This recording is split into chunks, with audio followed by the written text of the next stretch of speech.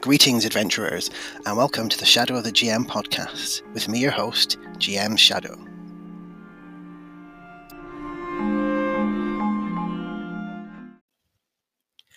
Welcome to the very much delayed episode 19 of Shadow of the GM podcast.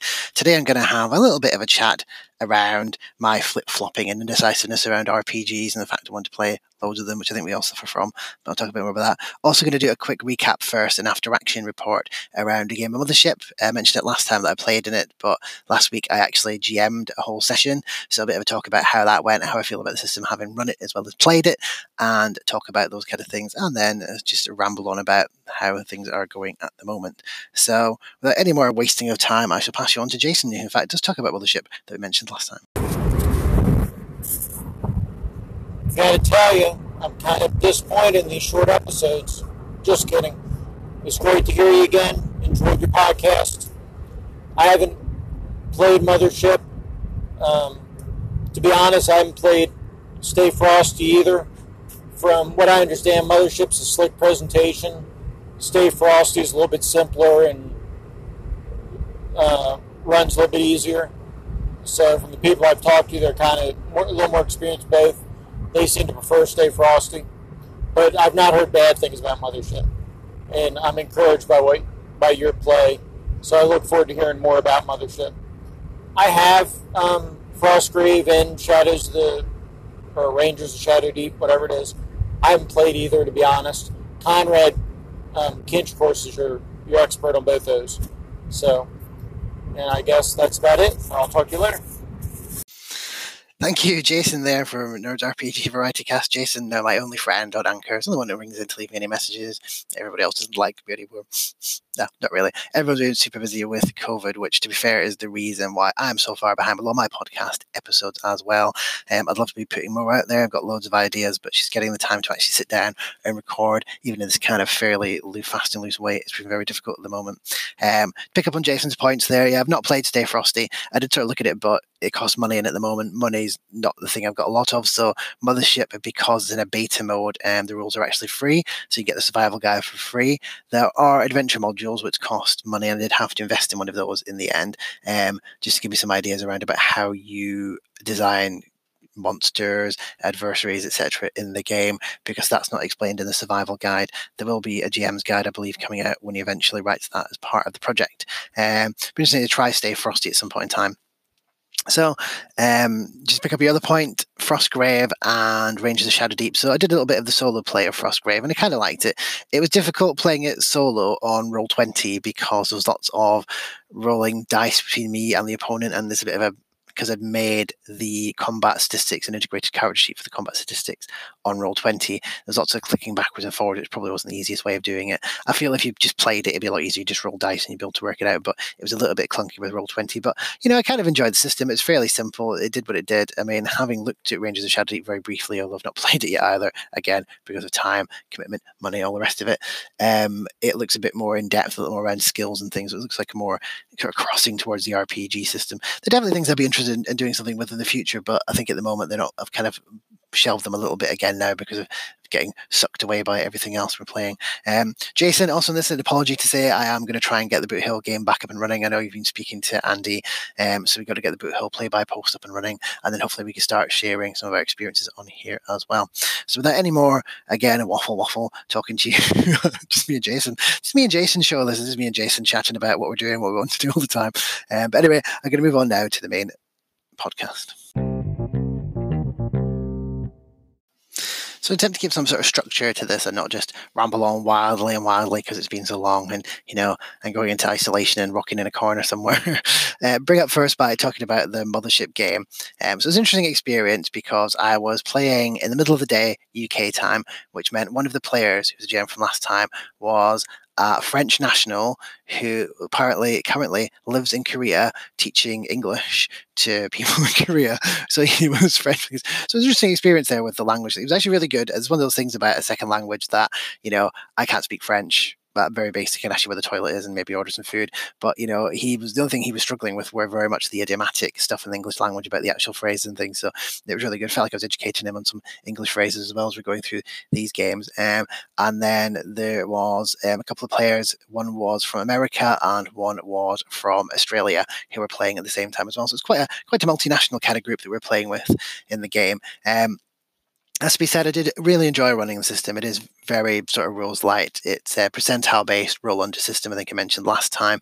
It's got sort of fairly simplified skill mechanic, which runs into the combat system. So you have sort of 4 core stats. I won't go into it because I don't like telling too much about game systems and people in them. But you've essentially got things like, one for doing strength things, one for intelligence based rolls, then you sort of combat stat as well. You've then got skills that sort of delineate down things, and there's 3 levels of skills which add to your core stats when you use them. That's a little bit iffy because it seems a bit strange in the way it represents in the core rules, because it sounds like you sort of build your skills in a sort of skill tree mechanism. There's lines, sort of flowchart lines, sort of showing how they all interconnect. But sort of weird foible is that if you have, say, computing at the plus 10% one, if you then take hacking at plus 15%, if you do something that's not hacking using the computer, you go back to plus 10, even though you technically are more competent because you've got this hacking ability. So I felt that's something that's not terribly clear in the rules, and it's something I might feedback about whether would you use a higher skill level for something even though it's not technically appropriate to that, but it shows that you've got further sort of education in those areas when it comes to the skills. So that was a little bit of a foible in the rules we came across. A bit like games like Call of Cthulhu, it's got these sort of saving throws. So there's a sanity check and there's a fright check, which is interesting having the 2 separate ones. So one is for if you see something which affects how you perceive reality. So sanity check might be, for example, that the angles are all wrong and you realize that the universe shouldn't work that way. The fear check is more for, as it suggests, things that scare you, that terrify you. So there's always a little bit of blurring we noticed as to whether something hits the sanity line or hits the fear line. It's a class-based game as well, so you have 4 different options for your class. You have the Marine, you have the Scientist, you have the Teamster, which is effectively a crew member for a ship and covers lots of different things, and Android. So Android, although you can argue a race, is sort of handled by a class, which isn't, not unusual if you're old school, you kind of see it. Stats are done old school as well, I should say. You roll them in line when you create them, which again was quite interesting. A few people were like, oh, really, with that? So that was quite interesting to see that go on. So I guess talk less about that and actually running the game. So from a GM's perspective, it was quite easy. I did the usual thing that I do where I had about 3 weeks to prepare this game, and then because of everything in life, I pretty much prepped it I think 2 days beforehand. But it actually really worked with it. Like I said, so basically it had the game set on a spaceship, and the idea was the crew were woken up from their hypersleep and then discovered everything had gone a bit awry. Again, we'll go into too much detail in case I use this plot for another game I play with any of you guys in the future, which might happen. And it was about them finding what happened, finding the crew in their various states that they were in, fighting the things that were now there, not to give too much away. And it worked really well. It's a fairly slick kind of system. It's quite intuitive, and you just like roll one of your core stats, maybe add a skill if you feel it was appropriate. They were quite good. The people I was playing with were kind of thinking outside the box and trying different things. I mean, I always plan quite open box. I did say to this at the end, I don't really have a set path they must follow. I kind of have triggering events and things that are counting down, and it's up to them how they then decide how they're going to try and solve it. So they found the ship had been evacuated. There was escape pods, and there was quite a lot of interesting things. The interplay between characters is quite good, but that's more the players rather than the system, really, than anything else. I've always been told it's quite a deadly system. To be fair, it took quite a bit to kill people. Not that I was trying, but we did have a death of one of the party members sort of quite near the end. It was quite dramatic and quite appropriate. She was playing a Marine, and she basically helped her android colleague escape to get back to the bridge, but sort of sacrificed herself to try and save him in a way, to try and hold off the thing that was attacking them at the time. And so death's quite quick when it does come. There's a mechanic from the point of view of the creatures in the game. So when you're playing the what's called the Warden, which is the GM, as I like to give different names for GMs in some of these games role, the creatures you have, they have a set number of hit points, but they also have a number of hits. And the idea is each time you hit the hit point total, you take one of the hits off. So for example, if you have a 30 hit point, 6 hit creature, you have to do 30 points of damage to it each time to take off one of the hits. Now, the key there is that the damage doesn't roll over. So if you do 35 points of damage and go down from 6 hits to 5, you then start the next hit attack on them with having 35, not 25-5, if that makes sense. And the sort of game designer explained that from the point of view of that the creatures were meant to have an advantage of you over that, and the idea was that you wouldn't have these ridiculous kind of one-shot kills where, you know, you can use a really powerful weapon. In theory, you can't completely destroy this, like, you know, thing you want to be your boss too quickly. And so in some ways, it was an interesting mechanic. I can't say I particularly liked it, because at one point in time, they had this massive spaceship cutting laser cutter, which they had fired at it. And because it had 6 hits, and this was me playing rules as written and not fudging it as it could have done, because I didn't really think it was a bit unfair, because, you know, this thing was having frag grenades thrown directly at it. It was being shot by laser cutters and all sorts. And so really, it ought to have probably died a lot sooner than it did. And so it did kind of drag the fight out. And so whilst that made the creature not die quickly, I did feel by the actions they took, they should have really probably been able to kill it faster. And I think that was something I'd probably tweak a bit more in the fly if I was to run the game again. So like I said, interesting mechanic. I'm not sure it's totally thought through in the sense of, you know, I guess from my point of view, it's simulationist realism kind of point. I didn't feel it really fitted in. You know, if it was a much bigger creature, maybe it should have done, but, you know, it's one of those things. And it could have probably fudged it with some sort of, well, I did fudge it with some explanations behind how it was able to take as much damage as it could. And it did kind of work a bit dramatically for it. But I guess as me running the game, I didn't feel that mechanic was particularly what I'd stick with as written. But that being said, it's still a fairly solid system, and I definitely recommend it. The combat system is fairly quick. You roll your speed every turn. It's one of those where if you go faster, if you succeed, you check, a bit like Black Hack. If you succeed, you check, you go before the creatures. If you fail it, you go after. So that was quite tense when people had, you know, failed checks and things. There's an interesting foible of the mechanic. I can't remember if I described it last time, that although it's a percentile system, there's a rule where criticals occur at a double. So when you roll a double, it's a critical. So if you roll an 11, a 22, a 33, etc., it's a critical. Now, if that roll is under your skill stroke stat, then it's a critical success. If it's higher, then it's a critical failure. Now, what they've done with the system is that normally, as we all know from role players, a 0-0 is a 100. Now, what they've done for this game is they've actually made a 0-0 a 0, and 99 is the upper limit. So in some ways, although it's percentile, it's still a 1 to 100. It's kind of like a 0 to 99 rather than a 1 to 100 system. And it makes sense because it means a 99 is a critical failure, whereas 0-0 isn't also a critical failure. So you're not doubling up the critical failure chances, you're kind of moving it back to the bottom in a way. So I can see how that kind of balances, but it was kind of those ones that was a little bit surprising when I first read it. So I guess in that view, I would say Mothership's definitely worth checking out. Have a look at it, give it a run. From experience, I'd say it's quite good for one-shots and maybe short games. I don't really feel it's got legs for a long campaign. I mean, the idea is the characters are meant to die fairly quickly, you know, or go mad and shoot each other and all the rest of it. There's an interesting rule for panic checks. When you build up stress over time, you eventually start to panic, and then you start doing the sort of random killing your friends kind of things that, again, we're all used to from some of the horror games. But like I said, I'm not sure that it really works for long play. Although you can build up skills and things, it doesn't really have a lot around character development going for it. So I feel like it's very much for those sort of one-shots and short games, which is fine for what we used it for, and fine for what I would use it for, but it's definitely not up there in games that I'd run a long campaign with. So yeah, in a nutshell, that's my Mothership After Action report and my feelings on the game. Just join the ranks of the likes of Goblin's Henchmen, etc., that add little addendums. I had one little addendum, Mothership on the end. It was round about the combat mechanic. And that's in that when you try and attack something in the Mothership, and I'm going to tell you about rules now, you roll under your combat stat plus any sort of combat abilities you've got from your career, from your skills, to try and hit it. Then when you do that, the thing you hit then makes an armor save. If it's a creature, it has like an instinct roll, which is what it uses for a lot of these things in place of it. It's like a one stat to roll them all kind of model with that. So it rolls under its instinct. Or if it's another person, they roll under their armor, or vice versa. If it's something attacking you, it would roll to attack you, then you'd roll under your armor to see whether you resist it. Now, that mechanic, I don't have an issue with it itself, the fact that you roll to hit and then something rolls sort of like a save or a defense roll to try and stop it, because I see that in games like you see it in GURPS, where people can like parry, or they can dodge, or they can block. What I kind of didn't like is as an example, to use GURPS and things as an example from that, is that with the percentile system, it's a very flat distribution because you're rolling anywhere on that line when you roll it. It did lead to very kind of, I guess, frustratingly swingy results.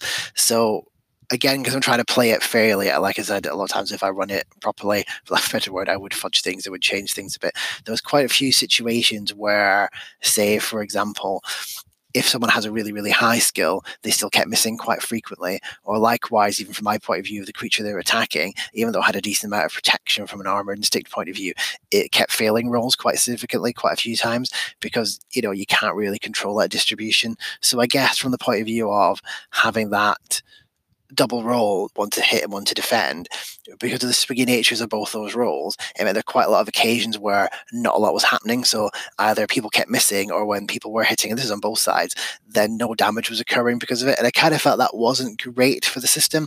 I felt like it ought to be, especially because you've got this hit mechanic for the creature, that it should be easier for you to hit things and easier for things to hit you. And so I wasn't massively convinced on this rolling armor save issue around it, because I do feel it just kind of dragged things out a lot in the combat round, that basically there's a lot of times when nothing happens. And we all know that nothing happening doesn't always make it exciting. So I guess to throw back the parallel to GURPS, so in GURPS, although you have those rolls, what you tend to find when you play GURPS, and I have played it a bit, is that the attacking skill tends to be fairly high for most people if they're fighters. So they do tend to hit on a fairly good sort of frequency, usually like 2/3 of the time. And then the sort of parrying, dodge, blocking rolls tend to be lower, so they tend to save less often. So there's more hits kind of generally getting through, but there's still a chance for you to block it and dodge it. So it gives you a bit of agency from the point of view of defending against it. And then in GURPS, your armor then absorbs some of that damage. So I guess what I'm saying is in GURPS, GURPS example, you find out why later I'm using GURPS as an example. You sort of, there is a way to try and avoid damage, but you are more likely going to hit, and then armor actually absorbs that damage. Whereas in Mothership, your armor is almost like a combined dodging stroke absorbing thing, so which is a bit like armor class, but it's not, because you roll under it. It's like a saving throw, sort of 4E style saving throw, and so, or rather 3 saving throw, not 4E, move wrong around. So I just kind of didn't feel it worked again for that system. I feel that's something that I would probably want to tweak again, and either, alter the armor maybe down a bit, or change how the armor works and maybe have it mitigate damage rather than act as a saving throw against things, because you have things like body saves and stuff for like injuries and stuff like, physical ones like diseases and poisons and things like that. So it's like, it kind of wasn't sold on the way that worked. I felt it kind of, the players would find it very hard to hit when they're not skilled, which is kind of good, because civilians firing guns probably should miss more often than not. So that kind of felt realistic, but I did feel that when they did hit, there's then also a massively good chance they wouldn't injure it. Even though there's quite a good chance that vice versa, they could keep injuring it quite significantly with really pathetic weapons and damages, where this like powerful grenade was going to like hit it dead on, but then not do any damage. So you see, I mean, it kind of didn't feel very. That didn't feel like, again, that was necessarily perfectly well thought out, or at least it was thought out, but I didn't like the way it ran. That's probably more accurate to say. Again, it depends on how the designer of the game wanted it to be, but I feel that if, say, the creatures you've got have got this hit point and hit mechanic, then it doesn't matter if they take damage as much. It's probably better that you keep hitting it and damaging it, and that absorbs to that, rather than being this complicated thing of rolling this armor save every single time. So yeah, that's just that quick addendum on it. It just sort of came to me as I was listening back to the thing that I'd not covered that one, and that was something I did kind of pick up on. So now I'll definitely stop talking about this and move on to the next subject of my podcast.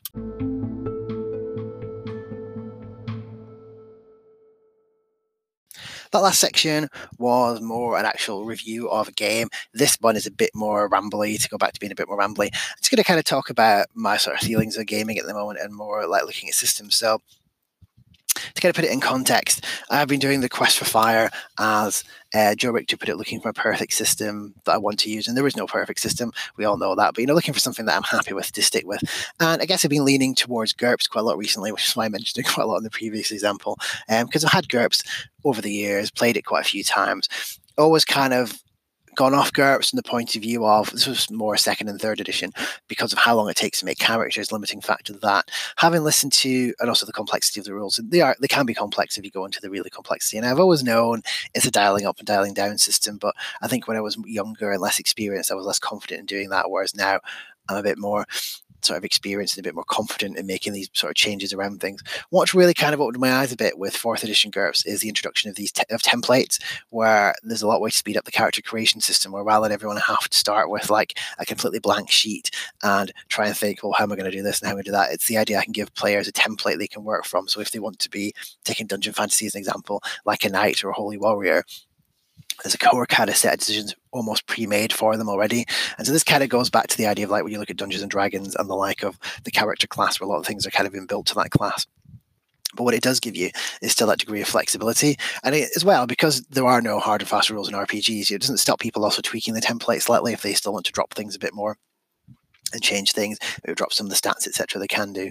And so I have been really tempted by it. I mean, reading the How to Be a GURPS GM has been quite good in that as well. It talks a lot about things that Shea Webster talks about in his blog about, starting out without magic, so doing a non-magic system to get used to the main mechanics of the game and things. So, probably a non-magic, non-superpower game, etc. the first time you run it, no psionics, and then sort of build up your experience as a GM and then start adding these things in at a later date to kind of, build up those layers and those tweakabilities around it. So I think I've got a bit more confidence behind it. I do like the core system of GURPS. The thing I miss with GURPS, and I've said this before, again, it's non-logical, is not having all my lovely polyhedrals. It is just a D6 system. But on the other hand, as I just said in Mothership, I think there's advantages to this kind of, the bell curve rolling with 3D6, that you get a bit more of an even distribution in your rolls. And there's still those critical failures and successes, and you do still see them. Having played it, they do definitely come up. I mean, I rolled 18 on 3D6 the other day when I was messing around with one of the games. So, you do see the criticals and things still appear, which are always fantastic when they do. And in fact, if anything, because they're more rare occurrence, it makes them a bit more special. But I do sometimes miss having my D8s and my D20s and things. Something about a D20, I think, from playing so much D&D over the years, that's kind of become a bit iconic in my gaming. And people always see the D20 and think of RPGs. Well, I don't necessarily think of that as the D6. But, I have to park that to one side and think, well, actually, I do enjoy the mechanisms of GURPS, etc. So the main reason why it's going to be rambly is I also want to talk about, although I do like GURPS, I want to use it. The fact is I also get massively seduced by lots of gaming systems. Jason, who called in, will tell you that I'm like this, that, I'll look at a game and after about 5 minutes, another game will sort of come walking by and I want to run off and play that one.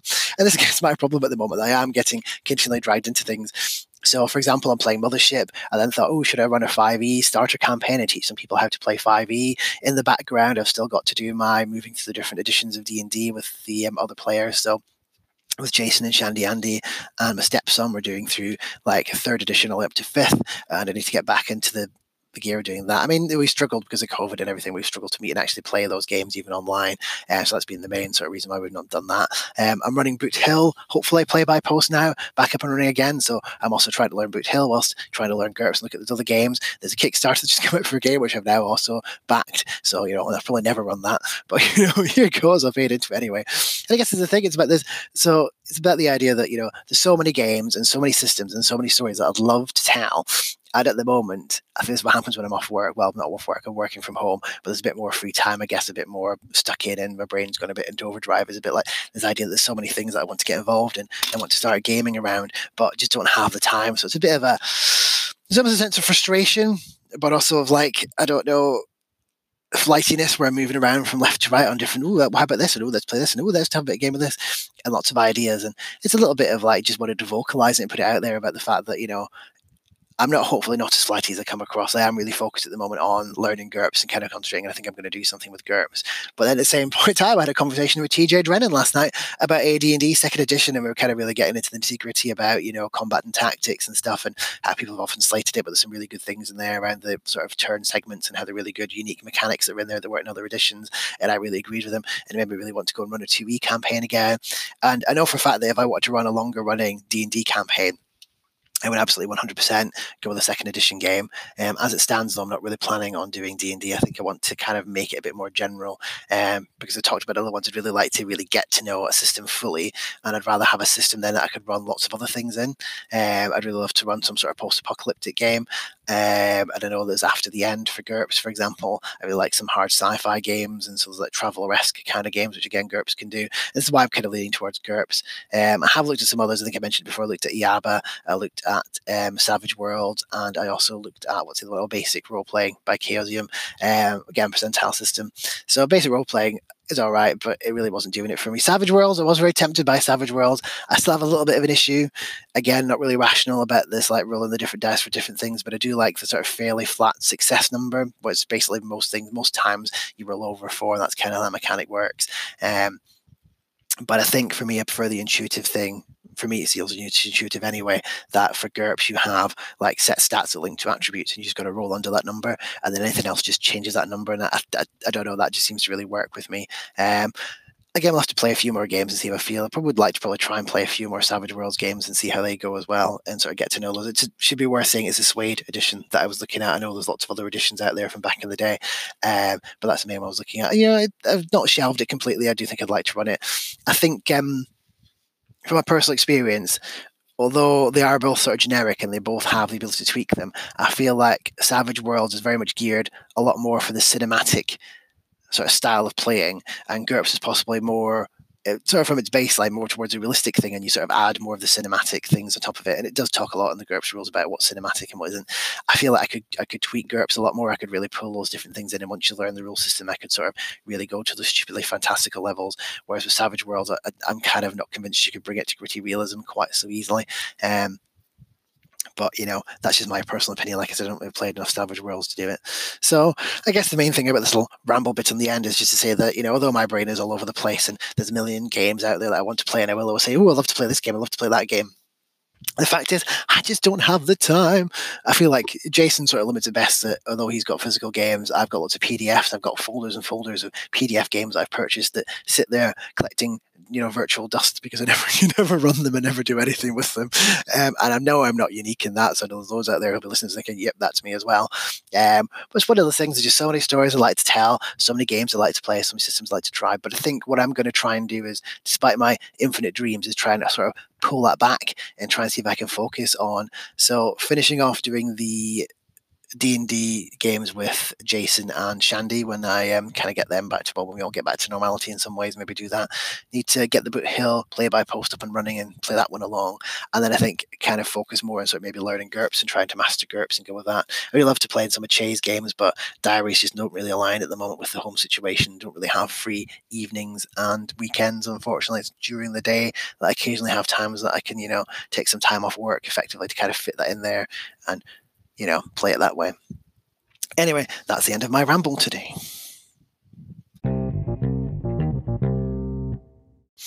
Well, that's it for episode 19. Just wanted to close out and by first of all saying, Jason, I hope this one's long enough for you. I mean, it's almost half an hour, not quite. Just a bit shy on there, unless I ramble on about my contact details long enough to make it hit the 30-minute mark, but I don't think I will. If you do want to get hold of me, you can contact me on Twitter at GMShadow. You can also email me at gmshadow@hotmail.com, or you can come here on Anchor and leave me a voice message. I'd love to have them. Jason rings in all the time. I feel a bit lonely. Not many people calling in these days. Please leave a message even to say your show's rubbish. I don't want to listen to it ever again. Either will be fine. I'm quite happy. I don't mind negative comments as long as I know people are listening to it. Going to move on next time. I really want to do one of my Why is Game X the worst and the best in the world. I'm really tempted to do 5th edition just for the controversy and see if I can get a stupidly high number of hits like everybody else does. But I'm also really tempted to do GURPS. Why is GURPS the best system ever, and why is it also the worst system in the world? So if anyone's got any opinions on whether you'd rather hear my opinions on GURPS or 5th edition first, please call in and let me know, or leave me a message and let me know, and I will pick whoever convinces me to do what they want. I'm quite easily led that way. If you convince me, I'll do anything you say. Well, almost anything. Okay, until next time, anyway, peeps, keep on gaming.